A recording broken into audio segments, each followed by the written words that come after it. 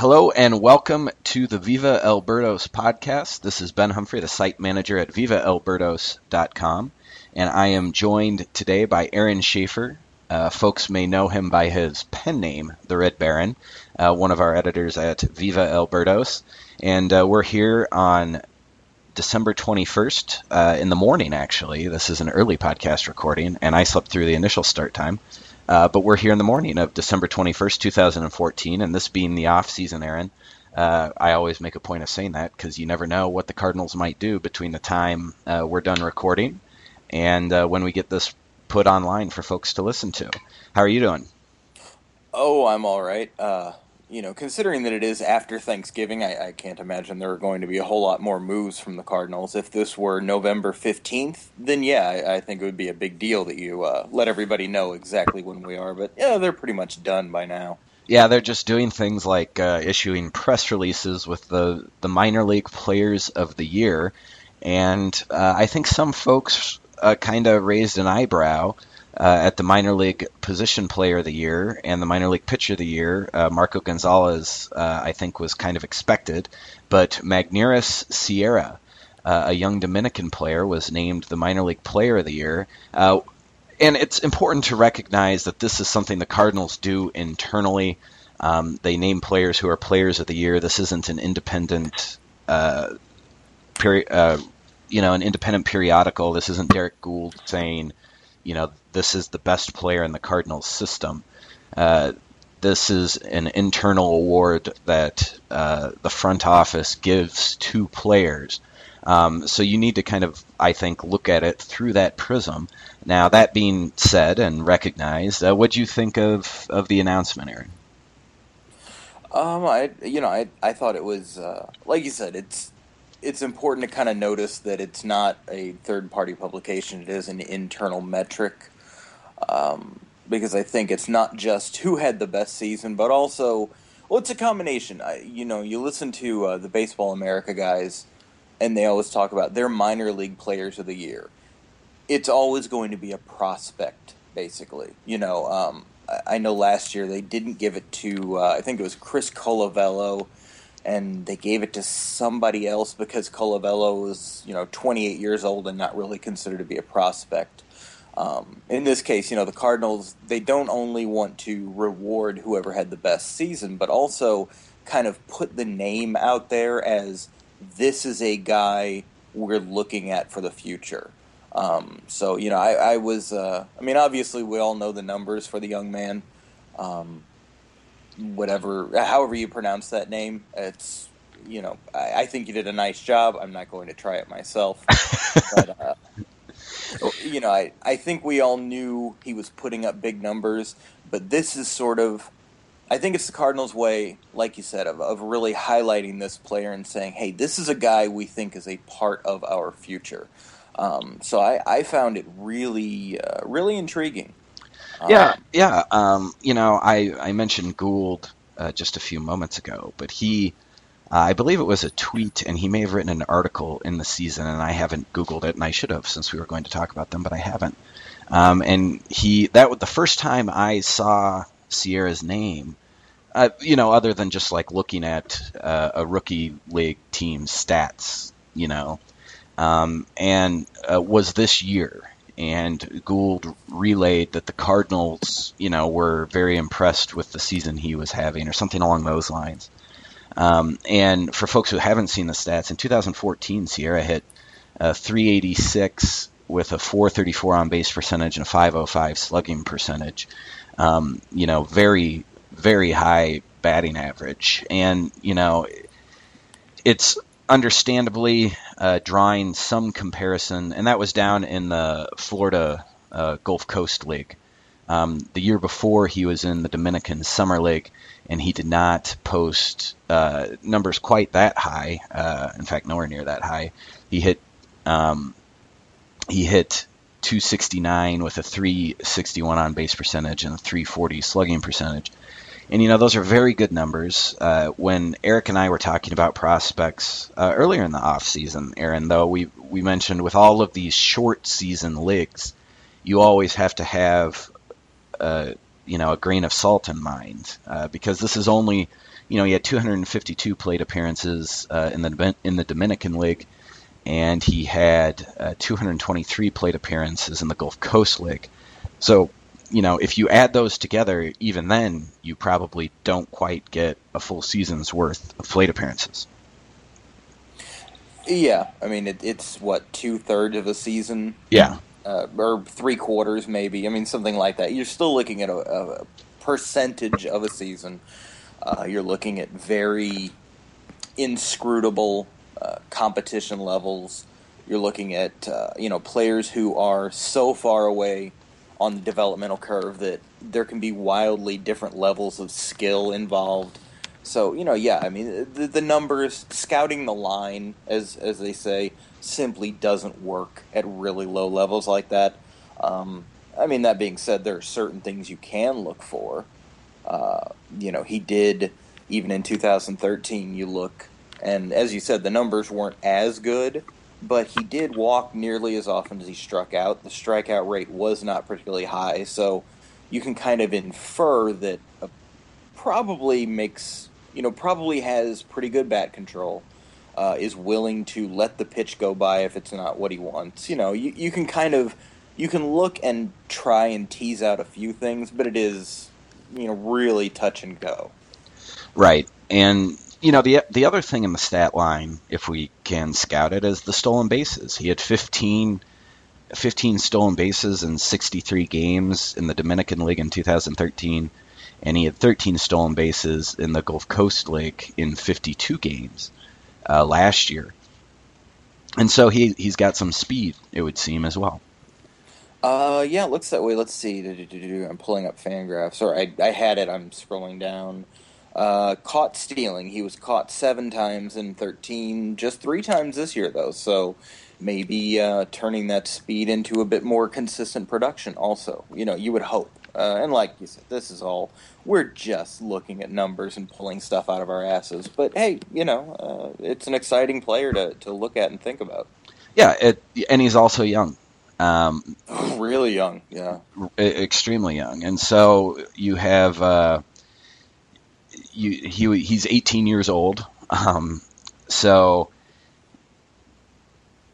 he's got. I mean, there's just a lot of projection, like to even think about him down the road joining the Cardinals. I mean, it's several years off, and so that was kind of the thing with Taveras. It just felt like he was on the horizon for so long, and then finally you got him up close this year, and Taveras was very young when he put up his he announced his presence, so to speak, as a top prospect in the Midwest League. And Sierra has not even made the Midwest League yet, and I don't know if he will next year. It's possible if he hits at a high rate, he could make the Midwest League next year. And the Cardinals have been pretty aggressive with promoting players in the past, but I mean, this kid is a ways off. Well, and like you said, they have been aggressive, but also specifically, I think in this case, I'll bet we see them push him a bit. I think that's the other part of what you were saying about, that we need to pay attention to this announcement that they chose this kid who's not even 19 years old yet, as of right now. The season, or I mean the off season after his breakout, he's still not 19 years old. They named him Player of the Year for the whole system. I think you can tease out from that a little bit that they're probably going to be aggressive because I think they're I think, just kind of reading the tea leaves, I would bet they try to push him and see how far they can push him before he hits the maybe not hits the wall, but before the difficulty spike really kind of catches up with him. Yeah, I mean, I think you don't name a player minor league player of the year if you don't think highly of him. If you don't have plans for him, yes. Or if you don't think he can handle the jump. I think that's a lot to put on a kid. If you're looking at a guy and you say, well, he's got a lot of physical tools, but I just don't know how he's going to hold up. I don't know how he's going to handle it. He's immature. He seems to have this problem or this. If you don't think he's pretty, like not close to a finished product necessarily, but if you don't believe he has some high level tools and skills that you can try to draw out of him quickly, I don't think you put this added pressure on him. Yeah, no, I think you're right. And, there's an argument to be made that put him in the Gulf Coast League. Those kids are usually 19, 20 years old, typically, I think. Well, it's true, yeah, you do. You get, that's where, like Luke Weaver went after he was drafted for at least a little bit of time. I don't remember if he pitched anywhere else or not. But, you get a lot of guys straight out of the draft, straight out of college, different things like that. Let's pull up Weaver and see where he went. I think he went to Gulf Coast also. It looks like he did initially, and then he pitched 1 or 2 games in High A, actually. Oh, that's right. They sent him down to Florida, and he kind of pitched near like his home and everything toward the end of the season. I remember that now. Yeah, so he's already, been in the Gulf Coast League. So they clearly do think highly of him, and I think it will be interesting to see how quickly they promote him, where he starts out the season next year, and he's certainly going to be on people's radars now. The other player, Marco Gonzalez, we all know. We've all seen him pitch in the majors. I was actually there for his major league debut in Denver with my brother. I was visiting my brother, and I went to that game, and that was a lot of fun. There was a large section of the Coors Field crowd that day because Gonzalez is from the Denver area, who were there, family and friends, to support him. And I watched him strike out Troy Tulowitzki with that changeup we've all now seen. And at the time, I had only heard so much about it. So that was a very cool thing to see. He made his big league debut last year. He threw 34 2/3 innings.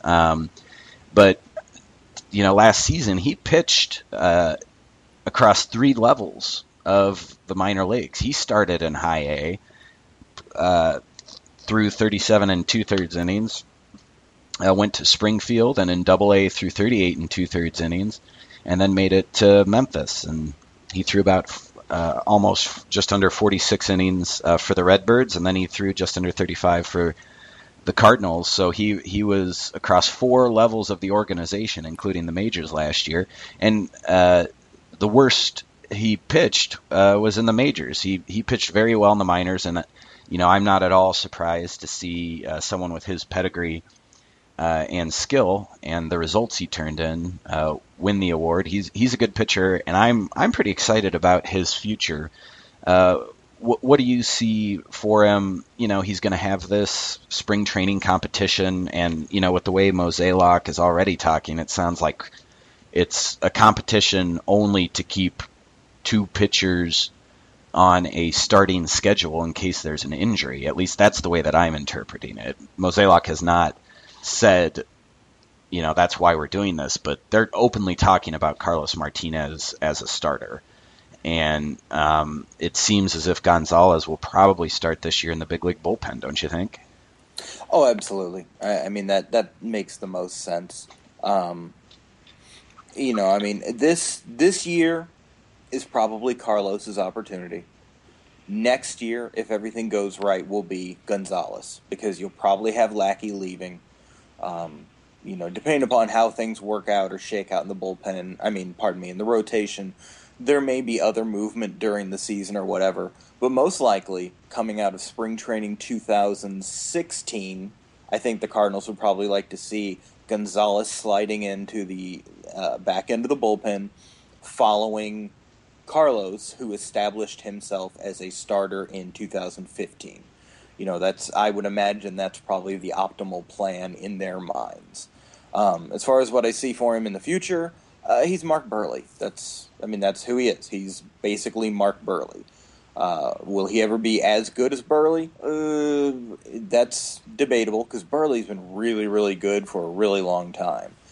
But in terms of the stuff. Now, I don't think Gonzalez is actually quite as big as Burley. If I remember correctly, Mark Burley is weirdly large. He's like 6'4" or something, when he doesn't seem like he should be. I'm thinking he's one of those guys who is oddly bigger than you expect.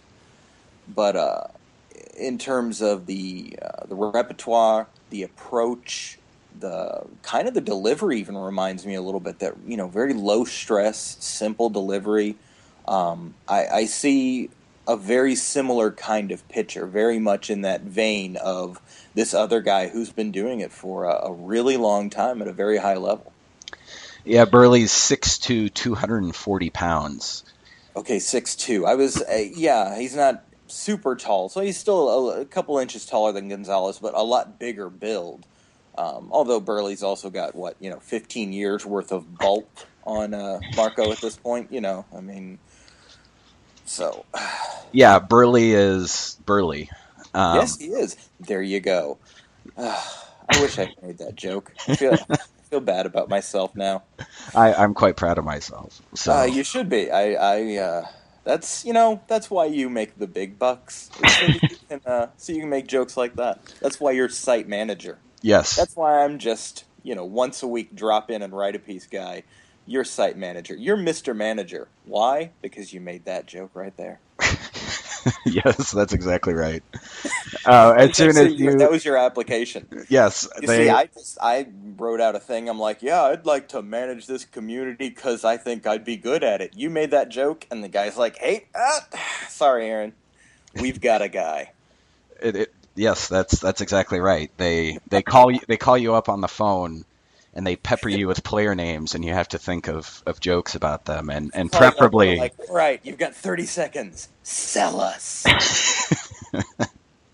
And it's Mark Burley. He's really burly. He's kind of a fat guy. You're like, yes, nailed it. and then I didn't even get to be like, what's the deal with airline peanuts? There you go. I made the Burley joke, and that was all that they needed. I'd hire you. So the Cardinals, the minor league players of the year, I mean, everyone's going to be watching Marco Gonzalez next year, but Sierra gives us a player to keep on our radar as we move forward in 2015 and beyond, because he's got a few rungs to climb on the organizational ladder before we even think about seeing him as a potential St. Louis Cardinal. So that's always fun, and it's something that they usually do around this time of the year. And with the way John Mozeliak, as you said, has carried out his off-season plans in the past, this has usually been after they've basically done everything, right? I feel like he does this early every year, and then it's just like, oh, minor league player of the year, and then we just watch. Maybe there's a non-roster invite to be done. A team in the division who has also been busy this offseason, other than the Cubs, who Craig and I touched on last season, a team that has been busy not adding players but unloading them has been the Cincinnati Reds, Aaron. All right, before we do that, give me a Magneuris Sierra name joke. A Magneuris Sierra. I don't know. I guess it would be, we would have to do something Humphrey Bogart, like, what is it, Treasure of the Sierra Madre? Could we do something? He is the treasure of the Sierra Madre for the Cardinals. I don't know. That was horrible. Oh, Lord. Okay. Now I'm fired. My cell phone's ringing. You may have lost the position. Okay, yeah, moving on to the Reds. Let's talk about Cincinnati. Walt Jocketty, man, former Cardinals GM, and there was a discussion amongst community members in the comments, sort of talking about Jason Hayward and how they wanted to wait and see if he signed an extension or a club-friendly deal before judging the offseason. And they brought up Jim Edmonds and Scott Rowland and how Jocketty had acquired them and signed them to team-friendly extensions. And, I feel like you don't see those types of moves as often anymore, and maybe the current Cincinnati Reds are evidence, in addition to the 2007 Cardinals perhaps, that maybe Walt Jocketty's manner of putting a team together just doesn't work all that well anymore. Well, anytime this anytime this comes up and everybody sort of points to those deals that he made, I think it's always important to stop for a moment and consider how different the context of the game is right now. All these smaller market teams, not even just smaller market teams, but just teams in general. There's so much more money flowing around, and it's and the revenue streams have been balanced.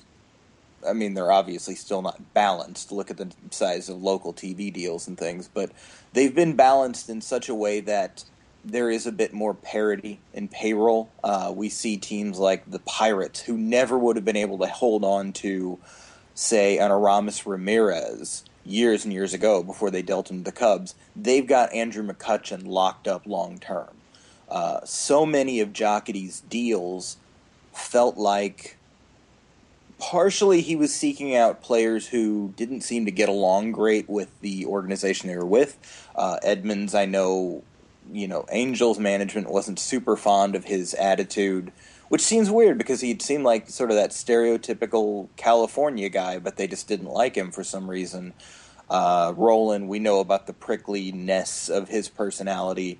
Had trouble with Larry Boa, all these other things. Had trouble with everybody eventually at one point or another. I mean, the guy, he just seems like kind of a jackass at some point in time. Super good player, loved having him, but you know what?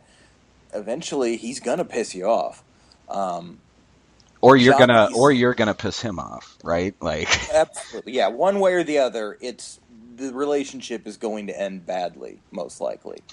But Jocketty seemed to specialize in finding those guys, but he was also really good at finding players whose teams were simply not going to be able to afford him. The McGuire deal, when he shipped, Ryan Ludwig's older brother is the only player I remember from that deal, Eric Ludwig, shipped him off in exchange for McGuire from Oakland, and some of these kinds of deals. He was really good at that stuff. Those deals, I'm not sure, are even out there. It's not just that teams have gotten smarter. I think the realities of the way teams are holding on to their own players, locking up their players, the situation just isn't the same anymore for Jocketty or anybody else to make the specific types of deals that he was really well known for. As for the other half of that, talking about Jocketty's his methodology maybe not working so well. I think you could throw out the old F. Scott Fitzgerald quote about there not being second acts in American lives. I think that line has largely been debunked as that's not quite what he meant, but I think you could probably paraphrase and say there are very rarely second acts in Walt Jocketty tenures with teams. He seems to excel at building a franchise or building a team initially, and then as time goes on, his way of acquiring talent, of shipping off young pieces for established veterans, and then locking some of them up to contracts, and I don't know, his method of building a team seems to have a shelf life. And what's really interesting about the Reds right now is it's almost like we're watching him try to construct that second act for the Reds. They've got this team, this roster that's getting a lot older. Pardon me. Brandon Phillips is a shadow of his former self. Joey Votto can't seem to stay on the field. Johnny Cueto coming up on contract. Matt Latos was coming up on a contract. Mike Leake is coming up on a contract. All these guys. Jay Bruce has mysteriously gone old Colby Rasmus on us and, just isn't the guy we thought he was going to be. Jocketty's going to have to try and find some way to transition out of this roster that largely was already constructed before he got there, and then he just sort of supplemented. But it's aging, it's getting worse, and he's going to have to try and figure out a way to transition out of this and get younger for the future. And I don't know if we've ever seen Jocketty do that before. Well, yeah, and he's trying to do that. But it's one of the weird things about this is just sort of seeing, they kind of had that window, and he went out and got Shin-Soo Choo, who I felt like that was like perhaps the most classic Jocketty move of his tenure. But, you're seeing he was a player who was under contract for one more year. And it's nowadays those types of players are, there was an article on Baseball Prospectus, and Jason Hayward is also this type of player, but they call him 5+ players, and that's in reference to service time. And basically, the question was, how do you value that negotiation window where you can perhaps lock this person in?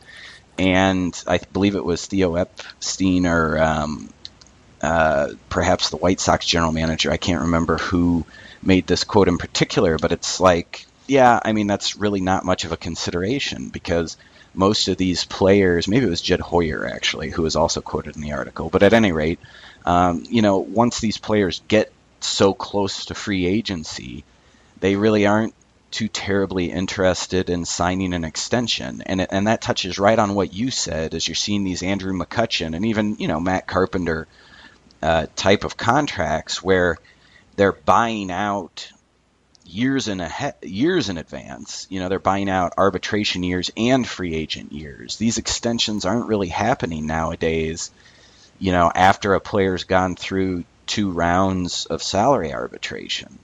And, that was the Choo trade, and then he left for the Rangers, which actually was probably a good thing with how poorly he played last year. That contract is looking kind of sketchy at this point in time. Like everything else the Rangers do lately. Yeah, you're right. They've really took a downturn in how they're doing things. Shitting the bed. Yeah, you're right. It's real bad. It's dark in Texas. Yes, it's very dark. And now you've got, if you're the Reds, you have, you're just kind of like counting down the years now until like Brandon Phillips, until after 2017 when Brandon Phillips is no longer under contract. And, you're looking at like that Homer Bailey deal. And when they signed that, I was kind of thinking, well, what about Johnny Cueto? And now it really is, what about Johnny Cueto? He's only under contract for 2015, and I haven't seen any indication that they've been in any sort of extension negotiations with him. But it blows my mind, Aaron, that, in 2018, which is the first year after the Phillips contract. In 2018, the Reds are going to pay Joey Votto $25 million and Homer Bailey $21 million. Homer Bailey's going to make more money than Adam Wainwright. It's a weird sort of, I guess, use of their resources. And I don't follow their farm system as much, but I haven't heard a lot about a lot of players who are going to be able to come up and provide some cheap quality production in the years to come. And I don't know, you mentioned they're trying to get younger, and I think that's what you're seeing with the trades. But even those players, I mean, I wasn't overwhelmed with what they got in return in those deals. Were you? No. I like one of the kids they got in exchange for Latos, the pitcher, oh shoot, I can't. I'm sorry. I know what his name is, but I can't remember it. It's DELA something, I think. I like him. He kind of reminds me of. This is just a trick you're using to get me to try to pronounce his name. No. I literally cannot remember it. Hey, you got Magnuris out real well. Their Norse god of fire, Magnuris or whatever. You did real well with that one. So, Anthony DeSclafani. Oh, yeah, okay, yeah, it's DeSclafani or something. I like him. He reminds me a little bit of there's a little bit of a Jake Arrieta thing going on with him. He throws hard. I think the fastball has a lot of movement. It's really a really lively pitch. It's the kind of pitch you could picture watching him throw and hitters just not be able to do much of anything on a good day. You know what I mean? He has that kind of feel about him. He's got a nice slider cutter thing that's pretty good also. Again, kind of an Arrieta player. I like him. The rest of the guys in the deal, or in either one of those deals, either for Latos or Alfredo. Is it Simon or Simone? Do you know? I don't know. Okay. Always say I always Simon. thought it was Alfredo Simon. Carson Sestouli always says Simone. I think he might just be, secretly Canadian or something, and we don't know it. But awesome record label too, by the way. Secretly Canadian, good records. But yeah, the Alfredo Simon deal and Matt Latos, of the four players they got back, I do like. I like the one. Other than that, it's a pretty uninspiring group. As far as whatever the Reds have coming, I think is it Robert Stevenson? Is that their top prospect? Yes. Hard throwing pitcher, really, really impressive in terms of the actual stuff. I don't remember what the results are like. I'm speaking slowly now so I can type into Fangraphs without it seeming super obvious. Okay, here we go. He walks a lot of guys. Okay, good strikeout rate. Yeah, Stevenson has serious control issues, it looks like. I've only seen him throw once or twice just on video. Live arm, throws really, really hard, but apparently he's a ways off still, so... beyond him, I really don't know a whole lot about the Reds system. They did select the player I wanted most in 2013 in the draft, Phil Ervin, who was a center fielder, left field type in the sort of Rock Reigns mode. Hit real well last year, did not hit well this year at all, and I don't know what changed for him. Had a really disappointing season. It's not a great farm system. And if they're going to pull themselves out of this hole, it might have to be... you know what? I don't know if they can pull themselves out of this hole, honestly. Because I don't think they're going to be able to afford to keep Cueto. I think he's going to have another really good season this year. This coming year, I mean. I think he's going to be a little too expensive. I doubt they're... Well, they might be able to move him at the deadline and get something nice for him. But, boy, those deadline deals just, in general, those deals don't seem like they're bringing back as much as we think they should anymore. I mean, look at what Price brought back last year, and that was with a full season still of control.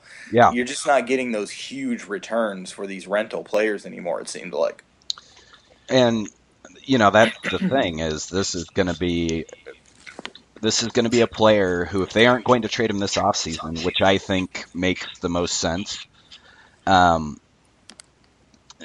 they're only going to have a player who the other team is going to have for like a couple months. And yeah, it's and like you said, it would make a lot of sense to try and trade him here. I don't know if that ownership group has the stomach for a full teardown. You know what I mean? I don't know if because it's Castellini, who used to be part of the Cardinal ownership. He's the top owner. I don't know if they have the stomach for that sort of full teardown and rebuild that I almost think that team needs at this point. I think they'll still be a competitive team in 2015, but I think they're a club that is really severely trending the wrong way, and I wonder if what would be best for that club wouldn't be sort of a preemptive just let's clear out a whole bunch of this stuff we know we're not going to be able to keep and see if they can't get ahead of that curve of, that real hard downturn. Well, and they're a team, they can't have Joey Votto, Joey Votto had less than 300 plate appearances last year. And, he's going to be in his age 31 season. And you just kind of look at that, and how did he get so damn old? I was wondering the same thing. That's kind of weird. but he's been around. I mean, he's been around forever. His true rookie season, he made his big league debut in '07. Yeah. And his true rookie season was '08. But, last year he was just, he had the injuries, and, you just look at that contract, and it's just kind of like, man, if he's not that player, I mean, he is under contract until the year 2023. I mean, that's just insane to me. And you look at it, it has not gotten off to the best of starts. It's one of those things. The Cincinnati Reds literally cannot afford to have Joey Votto not take 700 plate appearances in a season. And he took less than 500 in 2012 and less than 300 last year. And I look at that, and you just wonder how those injuries will impact his swing. And he's a pretty candid guy in interviews, and last year I remember him openly talking about how his production was negatively impacted by his injury issues.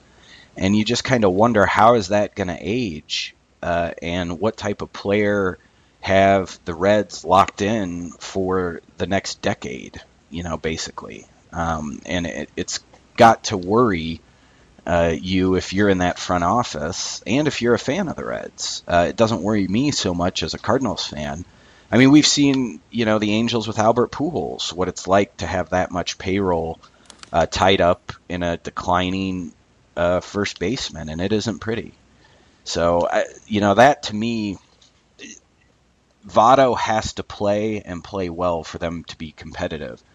And that's even just for a wild card spot. And I don't know if that's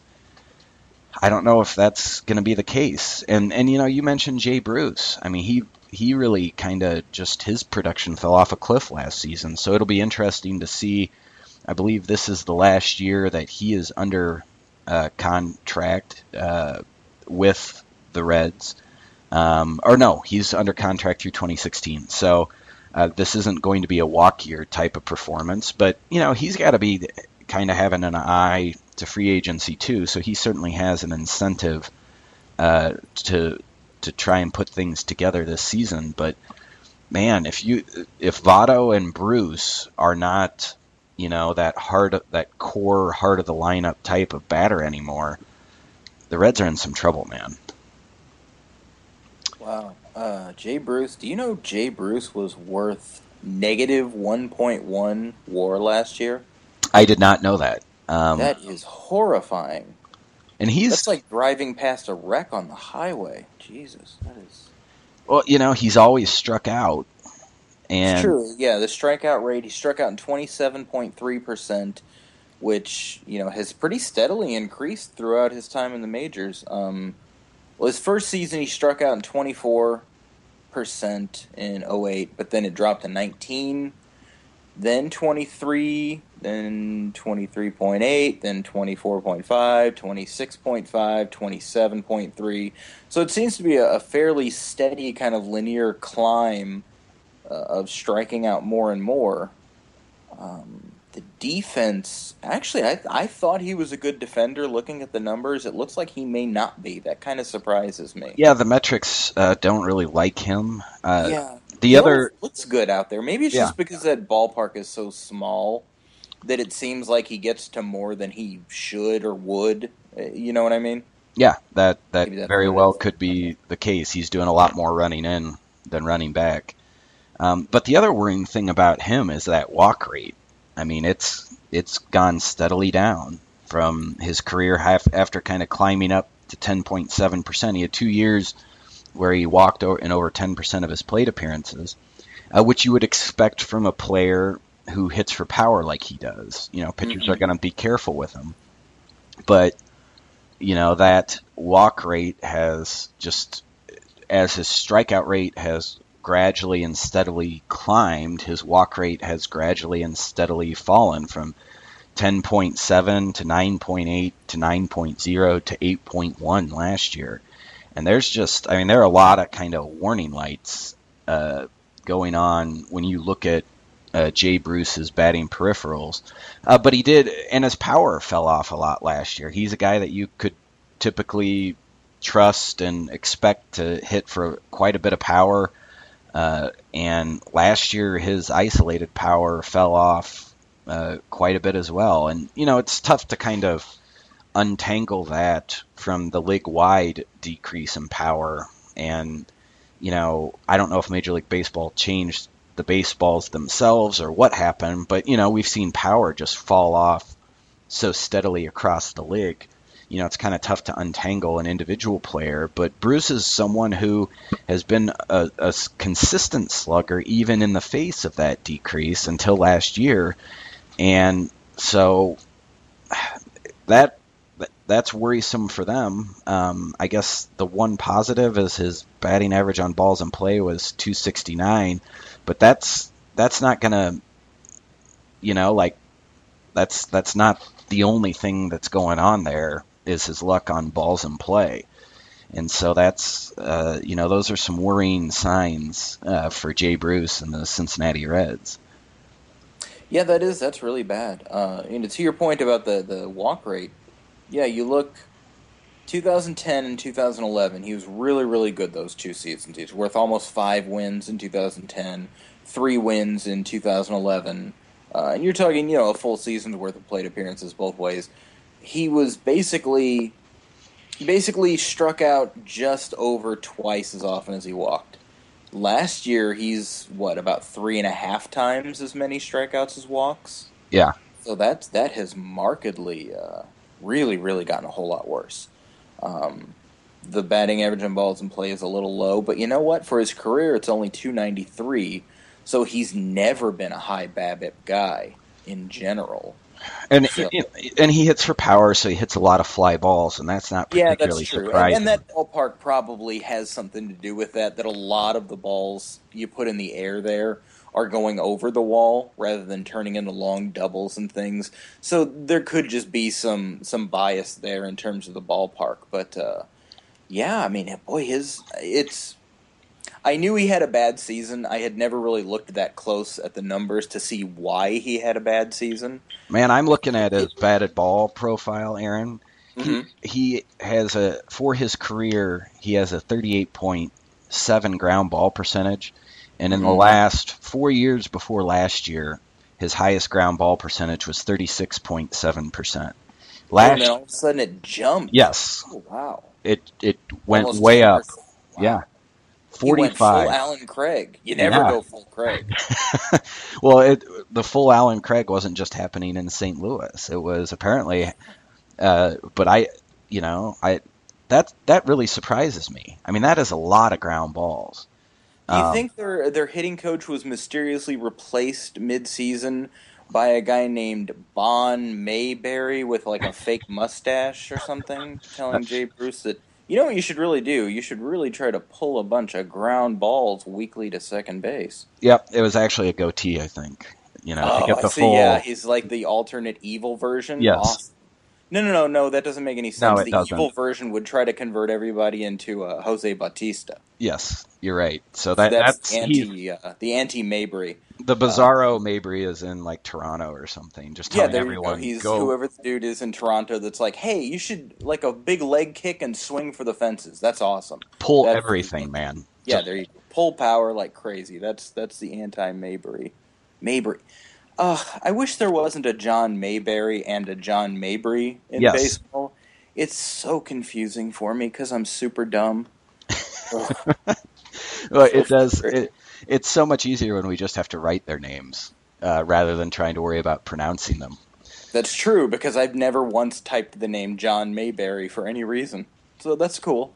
Yeah, you managed to avoid that. I touched on him when we were talking about the Cardinals bench, and I wanted to touch base on that a little bit also, because with the signing of Mark Reynolds, it seems to me that you're going to have the bench is going to be Tony Cruz, Mark Reynolds, Peter Borges.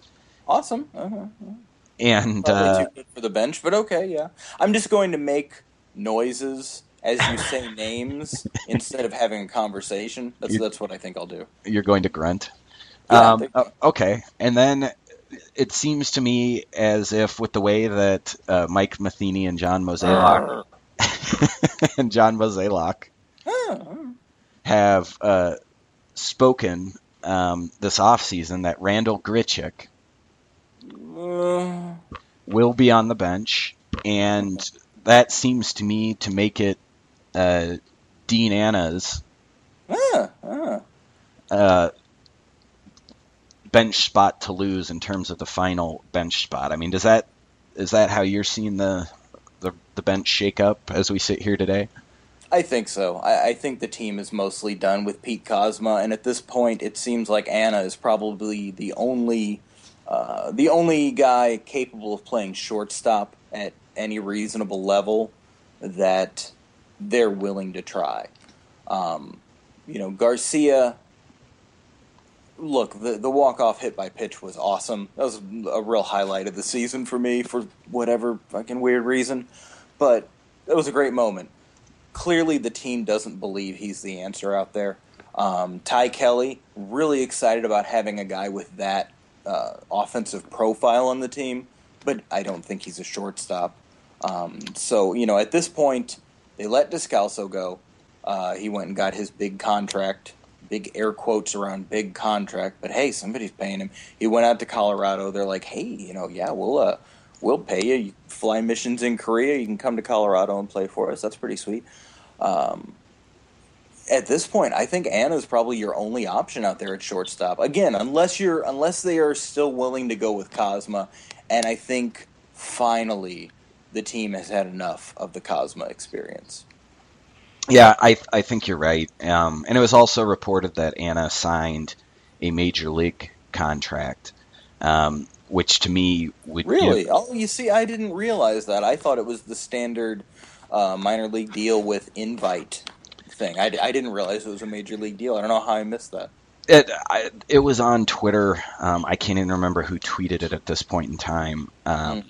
But it raised an eyebrow to me because I assumed that it would be like just a non-roster, minor league deal with an invitation to spring training. I assume the Cardinals probably guaranteed him a spot or gave him a major league contract, perhaps as the way to lock him up and set them apart from perhaps other bidders.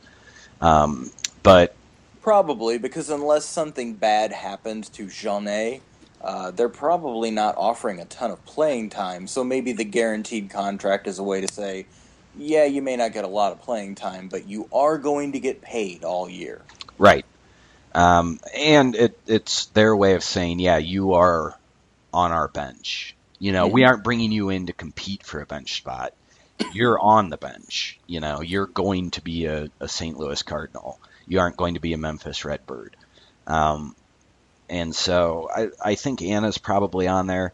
With Grichuk, we've talked about this a couple times during the offseason. I wouldn't be sad to see him start the year in Memphis. And probably wouldn't be the worst outcome. I think he could use more development time rather than just time sitting on the bench waiting for a lefty to come on the mound. Right. And that's kind of I don't think he's a finished product yet. And I don't know if he becomes, if he gets the amount of work that I think he still could perhaps use, recognizing breaking balls in particular. If he's just sitting on the bench and playing like once a week. And I just don't know. Maybe the Cardinals see him as a fourth outfielder, and this is his job, and they're just saying, all right, this is your job. This is what you're going to do. But it seems to me as if with that power, allowing him to get some more playing time and perhaps because he is still a young player, and I'm not meaning this as any sort of like insult to him as a player at all. He's still a pretty young player, and I just think it might, playing every day in Memphis, might still provide some benefits to him in terms of developing as a player. And And so it wouldn't make me sad if that happened. But it seems as if, from the rumblings that the Cardinals have made in their statements since the season has ended, it seems like Grichuk is going to be on the major league bench. So that would seem to put Ty Kelly in AAA, and maybe Ty Kelly is the sixth bench man, so to speak, where he will be the first one promoted if a spot opens up on the bench that doesn't require someone who knows how to catch. Yeah, that probably sounds about right as far as what he does. I don't know. Maybe they give him a catcher's mitt in AAA and tell him to see if he can learn the position. Tony Cruz wasn't a catcher, Right. He also did it when he wasn't 26 and yes, finished product though. So, but to be fair, they could buy him a catcher's mitt. But yeah, I think he's probably riding the Memphis shuttle the whole year. Yep. I don't know. What do you think of the Reynolds signing? Obviously, by my grunt, you can infer that I wasn't super excited about it, but I'm curious what you thought of it. You may have covered this in a previous podcast. I didn't get a chance to listen to the last one or two of them, I think. Craig and I talked about it a little bit, and in one of my posts, I think I called it a meh signing. Like, I did not run to my closet and get my pitchfork and my torch and a lighter and drive to St. Louis ready, to... Keep yours in the closet? See, I keep mine in the basement because I don't like having it in the house. See, I don't have a basement, and I don't have a storage space at my apartment, so I just have to put everything in closets. My pitchfork, my torch, all of it. The lighter fluid, it's kind of a dangerous situation. That sounds really... Yeah, is your renter's insurance cover that? It's kind of ambiguous, and I didn't want to ask. That's a real good idea whenever you're signing up for it. Look, I'm going to be keeping, mob gear here, so is there any chance that I could get this covered? Yeah, they're probably going to drop you. You may not want to let your insurance agent hear this podcast either, actually. I will do my best. I don't think he's a baseball fan, so I think we'll be okay. It's a good thing. But yeah, it's just kind of the Cardinals wanted power. They didn't have a lot of power hitting last year. I think they prioritized power. That is Mark Reynolds' skill. I've always been someone who feels it's a good idea to have players on a bench who do one or two things really well, because you're not going to get a well-rounded everyday player on the bench very often. And so, that versatility, that can be versatility. It can be being a really good fielder. It can be being a really good base runner. It can also be, a hit tool. And in this case, it's the power tool. And so, I'm okay with that. Do I wish, I think I also wrote that I kind of wanted him to go after Weeks formerly of Milwaukee, just because he, again, brought a little more versatility. I thought he could hit right-hander. He can hit right-handers better than Mark Reynolds, and I thought he could play first base. Does he bring versatility, or does he just bring a stubborn refusal to stand anywhere but second base? And that's just it. Is it a stubborn refusal? I understand, in Milwaukee, they said to him, "Hey, would you like to, play one of these other spots around here we've got?" And he said, "No, I would not. I will stay right here." That's the open question, right? Like, and that's what we always talk about is, how the situation fits and what the conversations with the player and his agent were like. And it could be, I don't want to play those positions, and you can't offer me enough playing time. And that very well could be what happened. And Has he signed yet? No, he hasn't. He hasn't? Interesting. But, well, yeah. If all things being equal, if he was willing to go elsewhere, not go, you know what I mean? If he was willing to play more than just second base or whatever, I actually kind of would have preferred him to Reynolds also, I think. Just because I think the athleticism he brings offers a little more than, the possibility Reynolds has of might run into a pitch now and again. Well, yeah, and that's the other thing is, now we've got two players, one's an outfielder, one's an infielder, who might run into one. Mm-hmm. And they're also going to strike out a lot. And so I I feel like Reynolds' offensive profile is kind of duplicative of Randal Grichuk's in terms of a hitter. And so, but by that same token, we have so many like line drive hitters who don't hit for a ton of power that Weeks would just, he would just be, another one of those types of guys where he's probably more doubles than homers. Mm-hmm. And, but my position on him was also premised on him being willing to play first base. And I don't know if that's the case either. And so I just kind of look at it and it's just kind of like, okay, it's $2 million. Like, that's fine. He hits for power. If it doesn't work out, it's pretty easy to eat that contract and allow him to seek employment elsewhere like they did. They did it with Ty Wigginton, and he was owed twice as much money. And so it's just actually more than twice as much money. Well, maybe with the incentives about twice as much money. But, it's just kind of whatever. I know that I should have a hot take here, and I should be really passionate about the signing. I'm a little disappointed.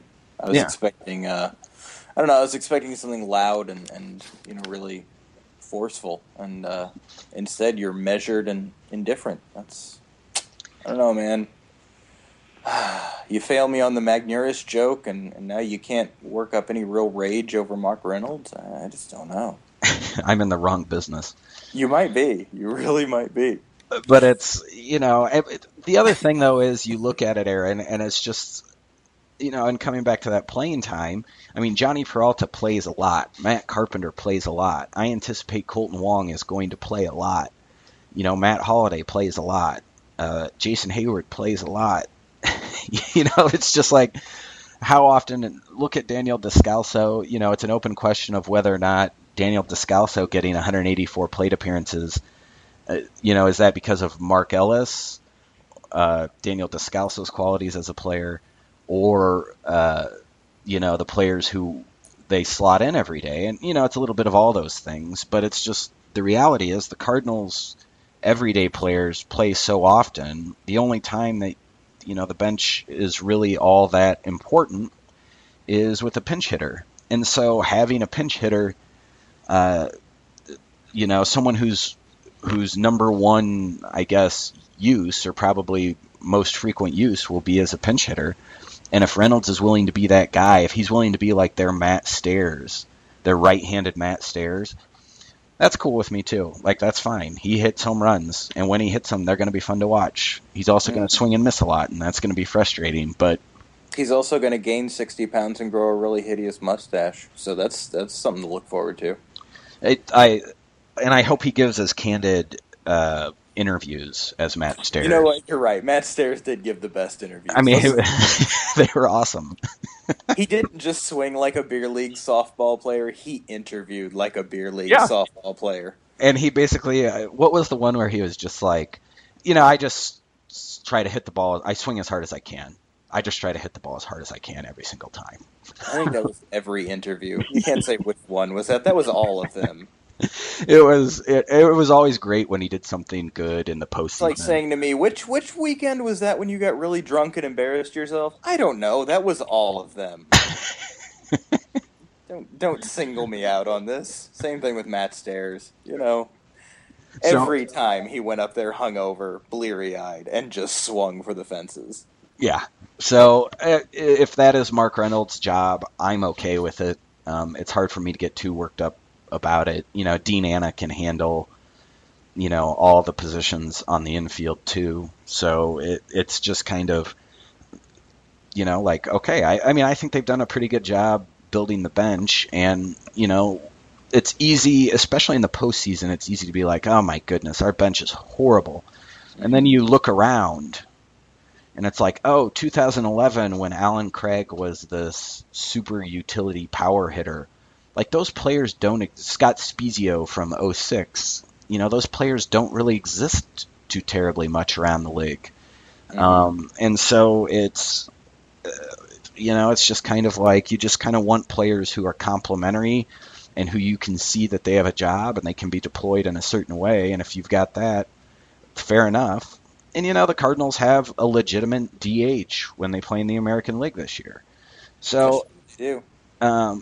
like there, there are just he has warts, but almost all bench players do, and so I'm okay with the signing. It is what it is, Aaron. Mm-hmm. And that's my Working on hot the take. manager speak. Yeah. Nice. So that's how lukewarm my take is on Mm-hmm. the Reynolds signing. I mean, are you like really, or are you just underwhelmed by it, or do you have a strong stance on it? I actually forgot it happened the other day. Um, So you're even yeah, more I was indifferent than me. pretty much, yeah. I'm indifferent to the point of not knowing it happened. I was what the hell was I doing? I don't remember. I was looking at the roster for some reason. I saw Mark Reynolds. I was like, wait, is that the same?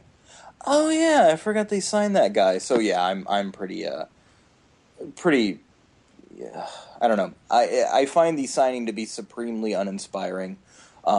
There were players I would have preferred. I would have preferred Kyle Blanks personally. We don't know what his health situation is. I mean, obviously, he still hasn't signed anywhere yet, so you may think, No, he signed. Didn't he "Oh, just did he? Oh, sign? did he? Okay, I I think missed that apparently." I think he signed like uh, a split contract with the Rangers. Like he's going to be a baseball player and a decathlete, or what? Uh, major major league minor league contract. So what it is it provides an alternative. It's a minor league deal, but if he Mm-hmm. makes the roster, he makes $1 million. Oh, And gotcha. Okay. then there are incentives. So it's if he makes the roster, Mm-hmm. this is his deal. Huh. Um, Interesting. and there is a part of me that's there is a part of me that's like, yeah, I would like Kyle Blanks, but like he's a career 244, 342, 409 hitter who has hit lefties very well. Mm-hmm. But it's just That kind of like how different. primarily, to be honest, I think that's the point. That's my thing. Looking at Reynolds, um, I like some of the things he brings. He doesn't like hit left-handers particularly well. That was kind of the one thing I was really hoping for. I thought if there's one thing this roster is going to be severely lacking in, it's going to be the ability to hit left-handed pitching. There are a shit ton of left-handed hitters on this team. Matt Adams does not hit lefties well. We know Hayward has struggled. John Jay miraculously hit 505 against lefties last year or whatever, something ridiculous. I kind of don't think it's going to happen again. Carpenter hits lefties really well. Wong does pretty well, but there's a lot of left-handed hitters on this team. So I was kind of hoping for that guy with a crazy split where you'd look at him and go, well, he's not very impressive. Oh, wait. Against left-handed as right-handed, that section on Fan. Oh, he hit 342, 505, 796 last year or whatever. I was kind of hoping for that. Well, Reynolds isn't that guy. He doesn't really hit lefties all that well. So I was a little disappointed by that, I think. and the other Aaron Finkel's post on Blanks really, I was I really. like that. Call him the other Aaron. I like that. That's good. He's gonna love that when he's editing this. Yeah, he can edit it all he wants. He's gonna do voiceover curse words, like probably, or make us say insane things. This is definitely not a voiceover by anybody who would be called the other Aaron. This is just Aaron Schaefer, the Red Baron speaking, and I'm a big dummy. Dumb dummy. Also, Ben's pun is terrible. He really should have gone with Magnaris Ver Magnarisson as a nod to the old Icelandic strongest man in the world. That was the correct answer, but he failed. But anyway, his post on Blanks really warmed me up to him as a potential signing. But as you noted, with that health, you just don't know what that's like. And here's something that I have kind of come to grips with. I don't know if you remember, but at the postseason press conference that Mike Matheny and John Mozeliak held, they basically said, they all but stated they were going to trade Randy Choate because he's difficult to use. And so if you have a manager Yeah, who can I say has that's... Well, you go ahead. well, I'll complain about that momentarily. okay, and I want to. You're I going to have a get an lot of opportunity. bile stored up, so yeah, you Oh, finish it, then okay, I'll go ahead. this is building up to a question, and here's the Okay. question: if you have a manager who Hmm. finds Randy Choate difficult to use to the point that the general manager says that we're going to explore trading him, do you think that that manager is interested in a batter who has a severe platoon split and should probably only ever be used against left-handed pitchers? He's like, the bench version of Randy Choate in a way. Blanks would be. And so, if you have a manager who finds Choate difficult to use, would you want to sign a player like Blanks who has to be used in, kind of the position player way that you would use, you would leverage such a platoon split? And I think the Cardinals got a player without much of a platoon split because of that Mike Matheny doesn't want to be bothered with considering platoon splits. That's probably a pretty good point, actually. I hadn't considered it from that side of things specifically because I expect intelligence from the people running a baseball team. Can I just tell you how angry I was when I heard that statement that Randy Choate was difficult to use? Well, why did you feel that way, Aaron? Well, okay. Mike Matheny basically went up in front of everybody and said, in his customary Mike Matheny way, I was at home the other day, and our new place that we bought after, we finally got a house back from all the poor decisions we made in the past. Now that's a low blow, but continue. You know what? The guy bugs me. He just makes me so angry. But look, so I was at home the other day, and my wife was bugging me that I needed to hang this picture up on the wall. So it's like, all right, I'll take care of it. So I went over to the shelf, and I got this book, and I came back and I started trying to hammer this nail into the wall, and it just didn't work. This book's really hard to use. And then a reporter stood up, and he was wearing a fedora, and it had a little press pass, a little press card in the band, and he said, yes, Mike Matheny, Davy Scoops from the Afton Commercial Appeal. Did you consider using a hammer by any chance? And Matheny looked at him and he said, yeah, that book really didn't work very well, so I threw it out because it just wasn't doing the job. That's not an answer, sir. And that's essentially the man managing this team. On that note, I think we should probably wrap things up. We've been going over an hour. And I don't know if we're going to do a podcast next weekend with the holiday season and everyone traveling. We'll see if it works with folks' schedules. Are we doing that Christmas Carol thing that I recommended? Are we going to sing or anything? Oh, do you want to sing? Not really. Okay, then we don't have to. I mean, I can sing. Can you sing? Oh, I'm horrible. I can't carry. Really? I cannot even. One of the worst things about school for me when I was in elementary school was music class when you had to sing the notes. Because I was so bad at it. And like everyone we had risers for music class, and everyone sat on the risers. And when you had to sing the notes, you had to stand up in front of everyone and do it. And I was so horrible. I'm Really? awful at singing. I think that might be why I like music, because I appreciate people who can make it, because I can't. Like, I'm just not talented. I don't have the ear for it. I don't have the brain for it. So I don't think I would be the one to sing Christmas carols, and no one would want to hear them if I did sing them. But yeah, so on that note... Nice. Let's see.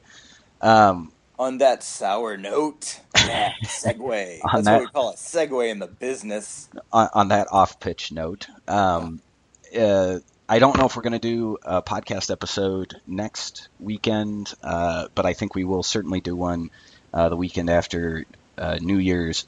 So check the feed for that. If you have any questions or any subjects that you would like us to discuss on the podcast, you can email me. My email is veb, as in Viva Albertos, .bgh@gmail.com. That's veb.bgh@gmail.com. If you have a question you'd like us to discuss, email it me, and we'll talk about it on the show. I want to email me too, everybody. Yeah. I will not respond. I want to thank Aaron for joining me. I really enjoy the talks that we get to have every week on this podcast, and I hope you enjoyed listening to them. Have a Merry Christmas and safe travels if you're traveling. Take care. Merry Christmas, movie house!